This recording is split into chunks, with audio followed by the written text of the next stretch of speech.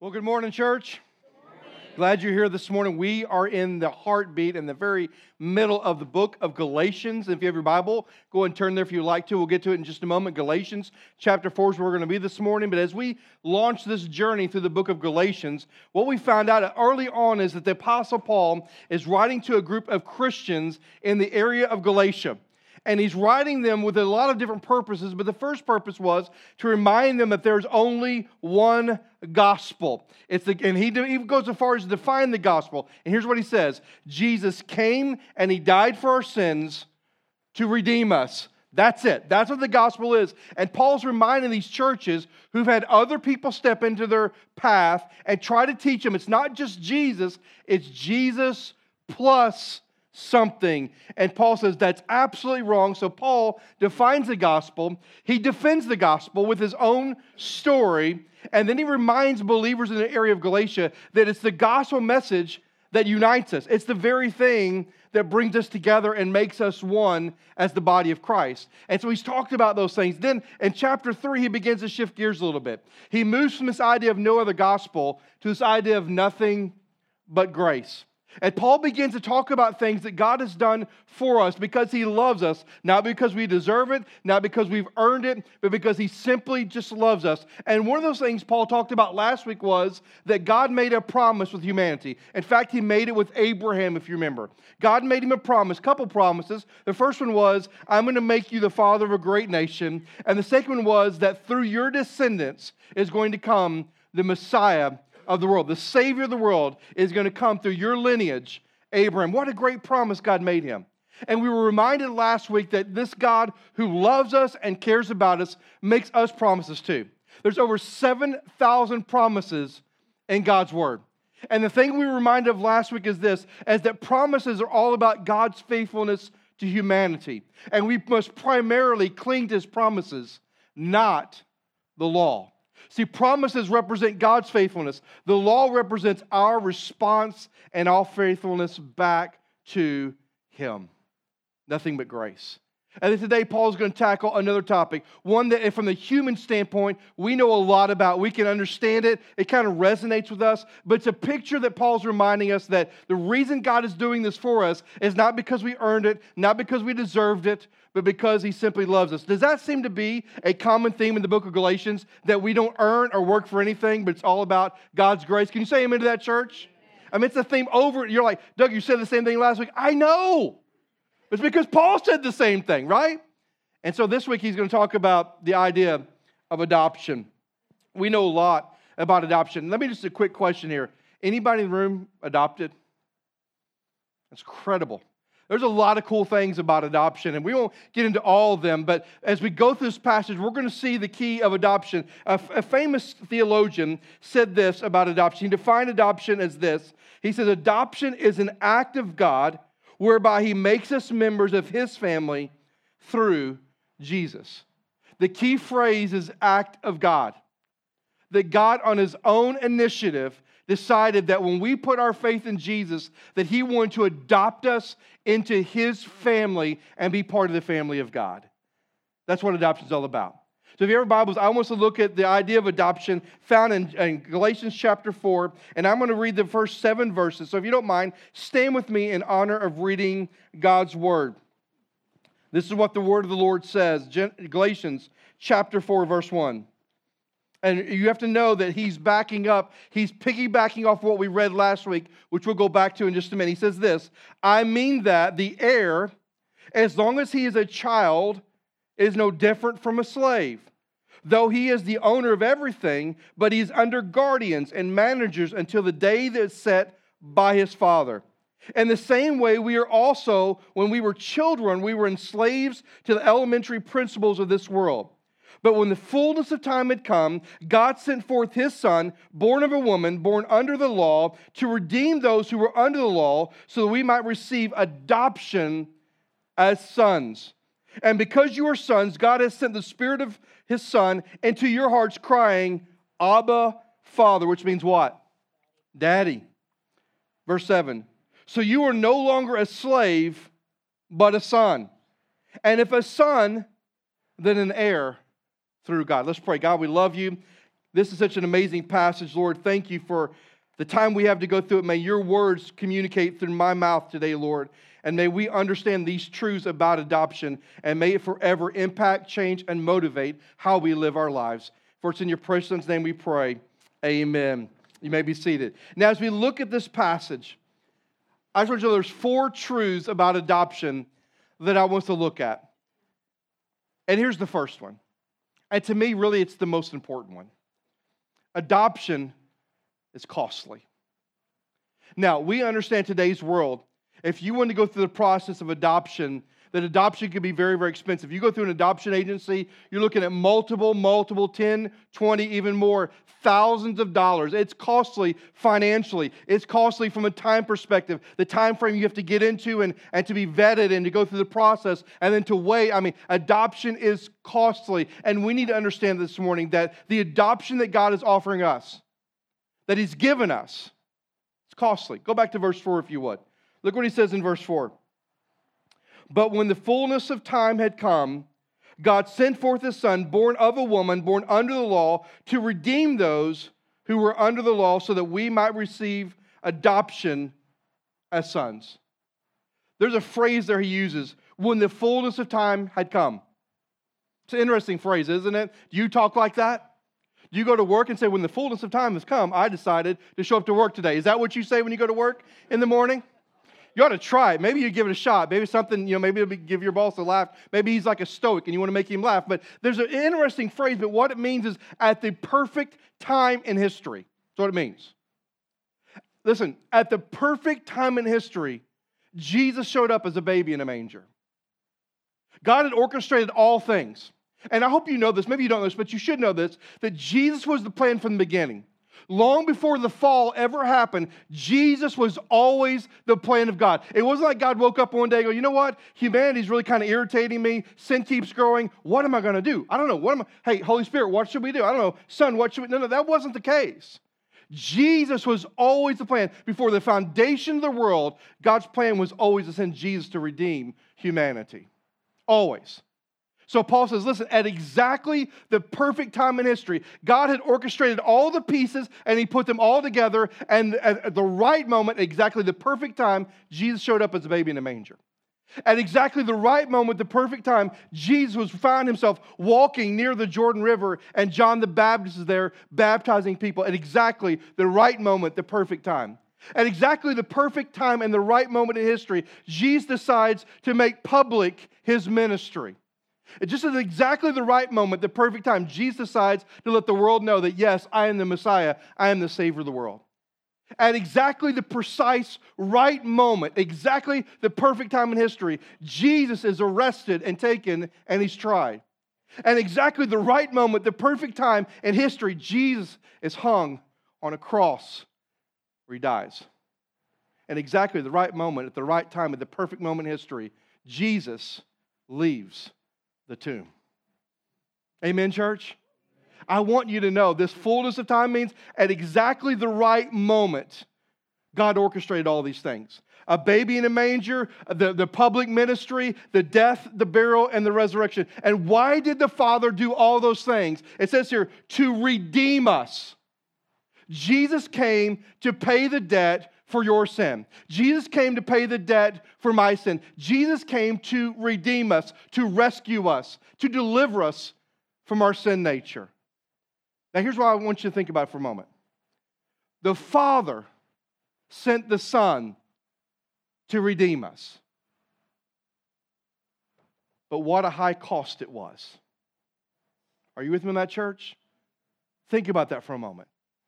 The cost the Father paid so that you and I could be the adopted children of God was the death of a son. Now listen, we sing about it, we talk about it, you hear me voice it, but can we just sit in that for a moment? Think about this. I don't know about you, but I know the wickedness of my own heart. Do you know the wickedness of your heart? I know that I'm wretched. I know that I have a propensity to rebel against God, not follow God. I know that. But in the middle of my wretchedness, in the middle of my weakness, I need to find the place where I can just set in the fact that God loved me so much that He was willing and ready to let His Son be sacrificed so that I could be one of His adopted children. Is that good news this morning? And you just need to know adoption is costly. And for the Father, it cost Him His Son. Any parents willing to make that sacrifice? But our Heavenly Father was. Second thing I want you to notice is this, that adoption gives us position. Look at me in verse 1 through 5 again. He says, I mean that an heir, as long as he is a child, is no different from a slave, though he is the owner of everything. But he is under guardians and managers until the day is set by his father. In the same way, we are also, when we were children, were enslaved to the elementary principles of the world. But when the fullness of time had come, or the perfect moment in history, God sent forth His Son, born of a woman, born under the law, to redeem those who were under the law, that we might receive adoption as sons. That phrase, as sons. See, adoption gives us position. What position does adoption give us? Sonship / daughtership. You get the point there, right? I mean, we know that's not used in Scripture, but that's what it's talking about. We are given not just a offspring of God. We are given sonship and daughtership of the Most High God. Now, what I find interesting is that what Paul does is he compares our status before Jesus to children. Now, this illustration would have gone over big time to the people that were reading this letter. There were Jewish Christians, and then there were Christians that weren't from a Jewish background. They were Gentile Christians. And so both of them would have understood the analogy that Paul's given. Because in the Jewish world, you probably know this, but in the Jewish world, that every little boy, every young boy is under the rule of the father until he's 12 years of age. What happens at 12 years? Well, a couple things. First of all, he goes through what we call the bar mitzvah, right? Second of all, he experiences and participates in his first Sabbath meal as a man. So this idea of becoming a child to a man all happens for a Jewish boy at 12 through the bar mitzvah and through partaking and participating in the first Sabbath. It's a coming of age for them. That's for the Jewish readers. Now, for the Gentile readers, they know something a little bit different. Every boy that was a Gentile was under the reign and rule of their father until they was 18 years of age. At 18, they were then deemed as men. Didn't matter whether they were a man or not. They were deemed as men. And so these people that are listening and reading this letter from Paul, they understood this whole idea of coming of age, the idea of a boy becoming a man, of a child becoming a son. And so here's Paul's point. Ready? Here it is. When we were seen as children, children are no different than slaves. Who's the slave under? Who's the slave's master? The father. Who's the child's master? The father. So if they were viewed as children, they were no different than slaves. But once they were viewed as men, now they were seen as sons and daughters with all rights and responsibility of a son. Now here's why that's important for us. Paul says here that before Christ, that we were like children and we were enslaved to the elementary principles of this world. In other words, before we knew Christ, we were enslaved to the ungodliness that surrounds us. Before we knew Christ, we were enslaved to the idea and to the notion that we need to live our lives in such a way to gratify the flesh. That's who we were. That's what we were about. But when we said yes to Christ, when we invited Jesus in as the Lord and Savior of our life, just at the right moment, He redeemed us. He saved us. He changed us. And He doesn't call us children anymore. He calls us what? Sons and daughters. Now, hear me on this, church. Adoption gives you and I position. We aren't a second-class citizen. God doesn't look at us and go, as I said a couple weeks ago, bless their heart. God doesn't do that. God looks at us and sees a son and a daughter, someone who by faith has put their faith in Him and trusted Him, and He sees them and recognizes them as sons and daughters. Because here's the reality. We are all created by God, amen? But not all are sons and daughters of God. Everyone who's ever lived has been created by Almighty God, but not everyone who's ever lived is a son and a daughter. We gain sonship and daughtership through faith in Jesus, not by works. You can't earn it. You don't deserve it. It's through faith. So if you're a child of God this morning, if you know Jesus, your Lord and Savior, you are a son and daughter of the Most High King. You have position with the Lord. Now, if you're like Doug, here's what I think. Okay, what comes with my position, right? I mean, it's like I'm trying to decide. I have a really spiritual dilemma I'm going through right now. I have Cricket internet service, our cell phone service, and I hate it, so I can't go Verizon or AT&T. So I'm trying to really make a decision here. If you have any insight, I would love to know that. But I'm really trying to make a spiritual decision here in my family. So I've been investigating. But every time I go see them, I talk to them. They give me their deals. You know what I'm talking about? Here's what you can do. And so I'm always enamored with, what do I get for being an AT&T customer?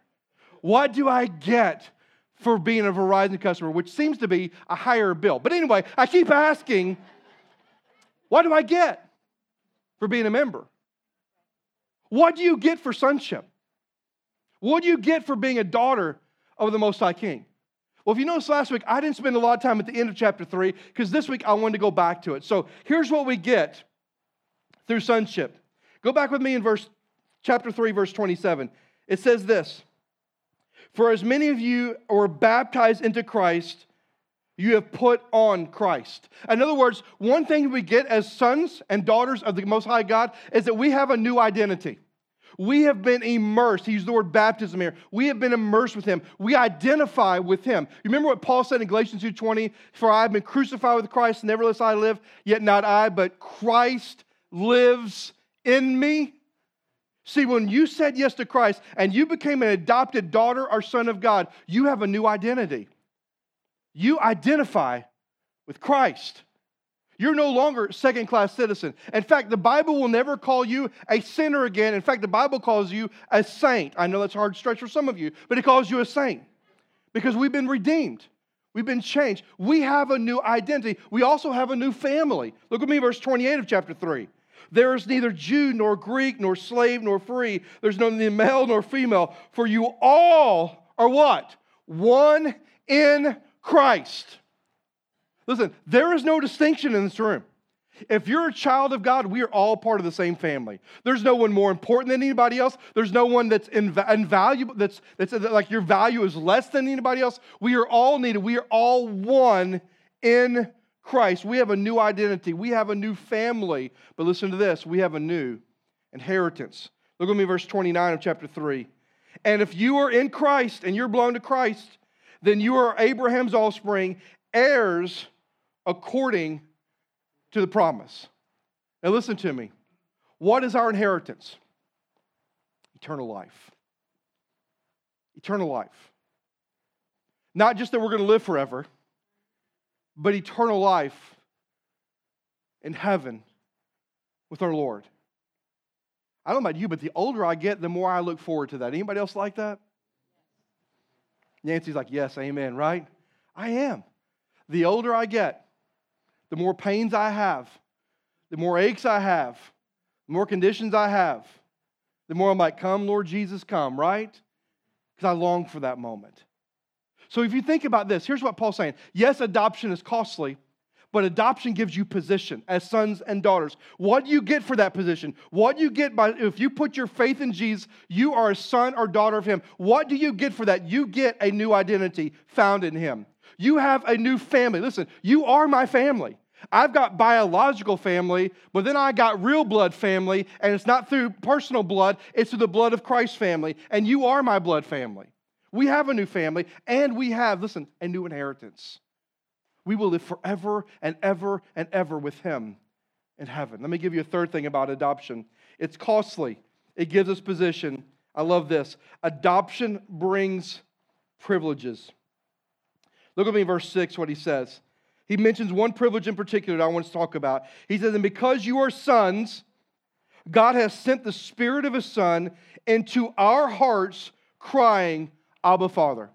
What is the greatest privilege that you and I have as sons and daughters of the Most High King? Here's what the greatest privilege is. You ready? Is that we have the Holy Spirit in us. The Holy Spirit lives inside of us. The greatest privilege that we have as believers, as the adopted children of God, yes, we're going to spend forever with Him in heaven, but we have the Holy Spirit inside of us. In fact, the Bible teaches the Holy Spirit is the seal of our sonship. Look at me in 1 Corinthians. It says this in 1 Corinthians. For since in the wisdom of God, the world did not know God through wisdom, it pleased God through the folly of what we preach to save those who believe. For Jews demand in signs and Greeks seek wisdom. And the idea is this, is that one of the things the Holy Spirit gives us is the seal of our sonship. Because the Holy Spirit is in you, He is a reminder that you belong to Him. Have you ever been to a place in your life where you thought this? If I was truly a follower of Christ, I wouldn't do that. Anybody been like that? If I was truly a follower of Christ, I wouldn't say that. I wouldn't think that. I wouldn't feel that way. Well, if you said that, here's what you're feeling also, is conviction. Right? You feel bad that you have thought, felt, said, and done some things that you shouldn't do. What is a conviction a reminder of? The Holy Spirit lives in you. If there's no conviction, there's no Holy Spirit. And the greatest privilege you and I have is the Holy Spirit that lives in us. He is the seal of our sonship. Also, he says here in this verse, in verse 6, let's go back to it. And because you are sons, God has sent the Spirit of His Son into our hearts. God has put His Holy Spirit to guide our hearts. Just a quick question. How many of you would say that your hearts sometimes can be pretty wicked? Some of you are nodding. No, come on, be proud. Be proud of your wickedness, right? Now listen, the beautiful privilege is this, that the Spirit in me is the seal of my sonship and your sonship and daughtership. But also the Holy Spirit in me is there to guide me, to direct me, to protect me, to remind me, to show me, to convict me, to comfort me. Are you getting the picture here? God has put His Holy Spirit in our hearts to guide us. But did you pick up also what He said there? He put Him in our hearts to do what? So that we might cry out, Abba, Father. Do you know one of the roles of the Holy Spirit is to help us build intimacy with our Heavenly Father? One of the roles of the Holy Spirit is to remind us of our desperate need to be in relationship with Him. And I don't know about you, but there's been times in my life that I cried out to my Heavenly Father and I cried out, Abba, Father. I cried out, Daddy. Why? Because it seemed like everybody else had abandoned me, everybody else had walked away, and I need to know that there's a Heavenly Father who loves me and cares for me, and He's there. He says, listen, the greatest privilege we have as believers, as adopted children, is the Holy Spirit is in us. Yes, He's a seal of your sonship. Yes, He's there to guide and protect you, but He's there to help you build intimacy with your Heavenly Father. I talk to people sometimes, and they'll talk about their devotion life. And they'll say things like this. Well, I just feel guilty I don't spend enough time with the Lord. Okay, well, drop the guilt for a moment. What are you really feeling? You're feeling the Holy Spirit nudging you, going, you need to spend time with Him. You need to spend time with Him. He loves you. He cares about you. Guess what? You need to spend time with Him. You need to build a relationship with Him. He doesn't want to just be known about. He wants to be known. Spend time with Him, right? One more thing as we close. Adoption is costly. Adoption gives us position. Adoption brings privileges. And here's the last one. Adoption makes us heirs. Look at me in verse 7. So you are no longer a slave, but a son. And if a son, then an heir through God. Here's what Paul says. We are not slaves, but we're sons. Do anybody remember the story of the prodigal son? He had two sons. One stayed home. One said, "Hey, Dad, basically, I hate you. Give me all that belongs to me, and I'm gonna leave." And so he gives him. This is a parable that Jesus told. And so basically, he gives him all this stuff. And the prodigal son runs away and he squanders. He gives up a palace for a pig pen. I mean, he just does all kinds of things. He loses money. He loses everything. It gets so bad that eventually he's even coveting the food the pigs are eating. I've been hungry, but I've never been that hungry. How about you? That's how hungry he was. And he decides to go back to the father. But here's his pitch. You ready? I'm going to go back to my father, but I'm going to say, Dad, treat me like a slave. Treat me like one of your hired hands. treat me as insignificant like they are. I don't deserve to be your son. I just got to have a hot meal. I just need a roof over my head. So treat me like a slave. Take care of me like a hireling. I don't care, but let me come home. And when the son comes home, what does the father do? He runs to him and he kisses him on the cheek. He puts a robe on him and throws a feast because he says, once my son was lost, but now he is what? Found. He doesn't treat him like a slave. He treats him like a son. Why? Because he is a son. And I'm just saying this morning, Paul says, if you're a follower of Jesus Christ, you're no longer a slave to sin. You are a son and daughter of God. And if a son, we are heirs. Now, here's what I love about Paul's. I'm a linear thinker, if you haven't ever figured that out about me. I think in a straight line. I like flow and rhythm. And when I read through the book of Galatians, there's such a beautiful rhythm to what Paul says. Paul, first of all, talks about how we are set free from the bondage of slavery of sin. And then he talks about how now we're adopted children of God. But not only are we adopted, we have an inheritance. Which means this, if we're heirs of God, if we have an inheritance of God, what is our inheritance? So the Bible teaches that everything that belongs to Jesus belongs to you and I. Now, if I went over here and said, hey, Aaron, Lygia, and Marty, I got this amazing chocolate pie, meringue, graham cracker crust. Y'all like that? If not, repent. Okay, so anyway, if I said, hey, I'm going to give you this whole pie, you know what those three guys would do? They would sit down, hopefully, they would sit down and they would divide it into thirds. Why do I get thirds? Because there's three of them, right? So they would equally divide it into thirds and would you share the pie with them, Marty? Okay, so when we think about inheritance, we think, no, I just get a part of what Jesus has. That's not what the word means at all. Inheritance means that everything that belongs to Him belongs to us fully. We're not getting a portion of it like math. It all belongs to us. That's why the Bible teaches that during the 1,000-year reign of Christ, it says we will reign and rule with Him.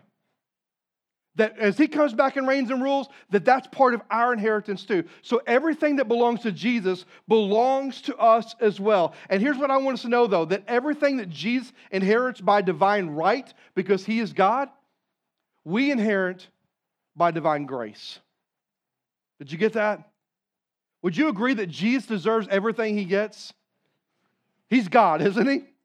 He's the Savior of the world, sinless, perfect. He earned everything by divine right. We get it by divine grace. See, it's almost like God said, it's not enough that I want to redeem you and rescue you. I want to adopt you into my family as part of my family, and I'm going to give you the inheritance, the same inheritance I gave my son. Why? Because I love you. I love you. And I care about you. And I want you to know that I'm going to treat you just like I treat my own son. Here's the best part, though. Look at the last line of verse 7. So you're no longer a slave, but a son. And if a son, then an heir through God. This through God is a really interesting Greek phrase because here's what it means. It means that God is the giver. The Lord is the giver of our inheritance, but He's also is our inheritance. Let me say it again. The Lord is the giver of our inheritance, but He is our inheritance, meaning He's the one that gives us eternal life. He's the one that gives the hope of heaven, but He is also our inheritance. We get to spend forever and ever and ever and ever and ever in the presence of our Lord. Not only is the one who gives our inheritance, but Jesus is our inheritance. That when we leave from this life as a believer, the first face we'll see is who? It is King Jesus, and we will spend forever with Him. That's some good news, isn't it, church? He is our inheritance. He's not only the giver of it, He's the object of it as well. Because we are adopted children of God, we are given a new identity. Because we're adopted children of God, we have a Father who loves us. And because we are adopted child of God, we will inherit all things. I have a friend of mine. His name is Jeff. And Jeff and his wife, Diana, she grew up in foster care system. So when their kids got grown and moved off, they decided to foster some kids. And they have 6 kids they were fostering at the same time, and they adopted all 6 of them. So it's been a really interesting journey to talk to him about how it's gone. And some of you are like, he was crazy. Well, he may be. But anyway, he adopted all 6 of them. And one thing I talked to him about was this. He's like, you know what? When we adopted the children, it was really fascinating because on one hand, there's a death that happens. On the other hand, there's a new identity that comes. Here's what I mean. When a child is legally adopted, their previous last name ceases to exist for them. They now have a new last name. They now have a new identity. Like for all 6 of those kids, their previous name is gone. Now they're all Stanley. That's their last name. Every single one of them has a new identity. And I want you to know this morning, the moment you put your faith in Christ, you are adopted in the family of God. You have a new identity. We have a Heavenly Father who loves us and cares for us, who we can cry out and call Daddy. And we have an inheritance that's waiting for us, that's better than your 401k. It's better than your portfolio. It's the best because He's not only the one we get to spend eternity in heaven with, but we get to spend eternity in the presence of Him for all, ever and ever and ever. So if you're a follower of Jesus today, can I just encourage you with this? Should we celebrate a little bit today? If we're following Jesus, should we take a moment and sit in the fact and celebrate the cost that Jesus was willing to pay so that we can be part of the family of God? Should we take some moments and celebrate that God has given us a position not of a second-class citizen like a slave, but He's given us a position of a son and daughter? Should we celebrate for a moment that He's given us these privilege of the Holy Spirit that lives in us to guide us and to direct us? Should we celebrate this morning because we have an inheritance that this world can't imagine? If you're a believer today, here's my prayer, is that this would stir something in you. That maybe you could just set in the fact of what Jesus has done. Maybe you could just ponder for a moment, He really paid that price because He loves me that much? Yes. He really gave me a position that I didn't deserve because He loves me? Yes. He really put His Spirit in me that I couldn't earn, but because He loves me? Yes. Did He really give me an inheritance that's not only eternity in heaven, but eternity with Him forever? Yes, because He loves you. And if you're a believer, that should fire you up. And if you're a believer, that should compel you to live differently. And if you're here this morning and you've never trusted Christ, listen to this. The Bible is very clear. We are either a son of God or daughter or an enemy of God. You can't be both. You either know Him and are son or daughter, or you don't know Him, and the Bible calls you an enemy of God. But here's the beautiful news of this, is that the invitation is open to you. The invitation to think about what He's done for you. That He sent His Son to this world to die on a cross. That if you put your faith in Him, you can be a son or daughter of the Most High King. And if you want to do that today, I would love to encourage you to do that. Let's right now, everybody close your eyes, bow your head, bow your heads and close your eyes, and let's all stand together. Let's stand together this morning. Lord, I love You. And I thank You for this passage. God, and I just pray as believers today that we would just walk away, maybe, Lord, overwhelmed this morning. That You've adopted us. See, God, one of the cool things about adoption I didn't really get to talk about today is that adoption is about a choice. When a parents adopt children, they get to choose. Yes, I want that child, or no, I don't. And God, the same thing's true for You. You chose us. You knew our flaws. You knew our sinfulness. You knew our heart toward rebellion. But yet You chose us through the person and the work of Your Son, Jesus.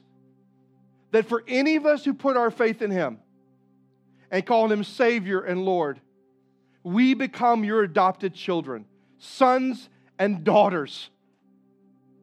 God, I thank You for that. God, I thank You for the cost that You were willing to pay and Your Son was willing to pay so that I could be part of Your family. I thank You that when You accepted me as Your adopted son, Lord, it wasn't as a second-class citizen, but it was as if I was Your only son. You adopted me as if I matter as much as anybody else. I thank You, Lord, that as You adopted me, You put Your Spirit in me to guide me, to direct me, to remind me how much You love me, and to build a relationship with You. And God, I thank You for the icing on the cake.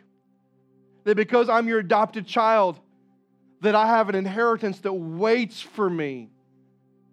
Streets of gold, room in a mansion, but most importantly, the throne that Jesus occupies.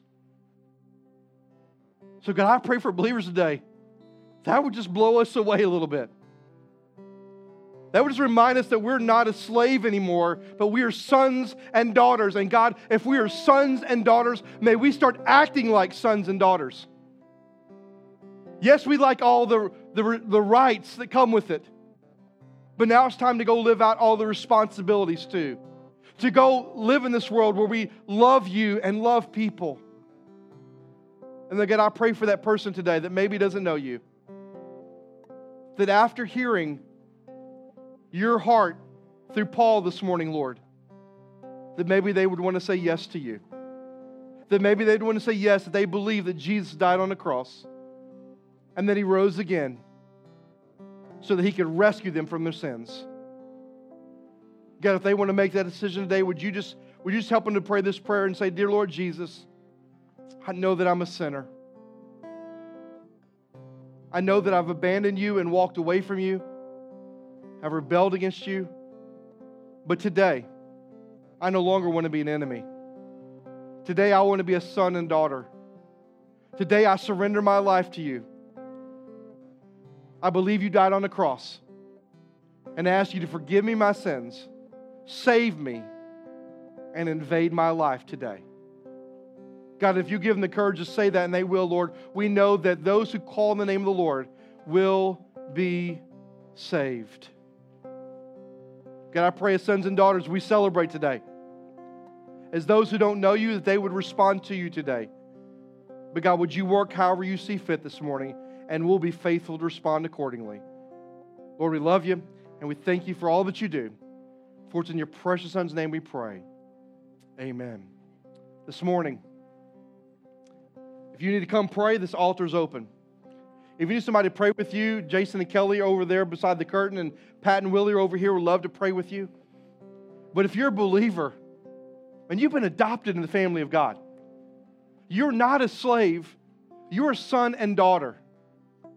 And I hope that our worship here in a moment reflects the gratitude that is in our hearts. And if you don't know Christ today, I would love to talk to you. As you leave today, just grab my arm and say, Doug, would you just take a moment and share with me what it means to know Jesus? Or if you made that decision a moment ago, let me know so we can celebrate with you. But however the Lord is leading you, let's be faithful to respond to Him this morning.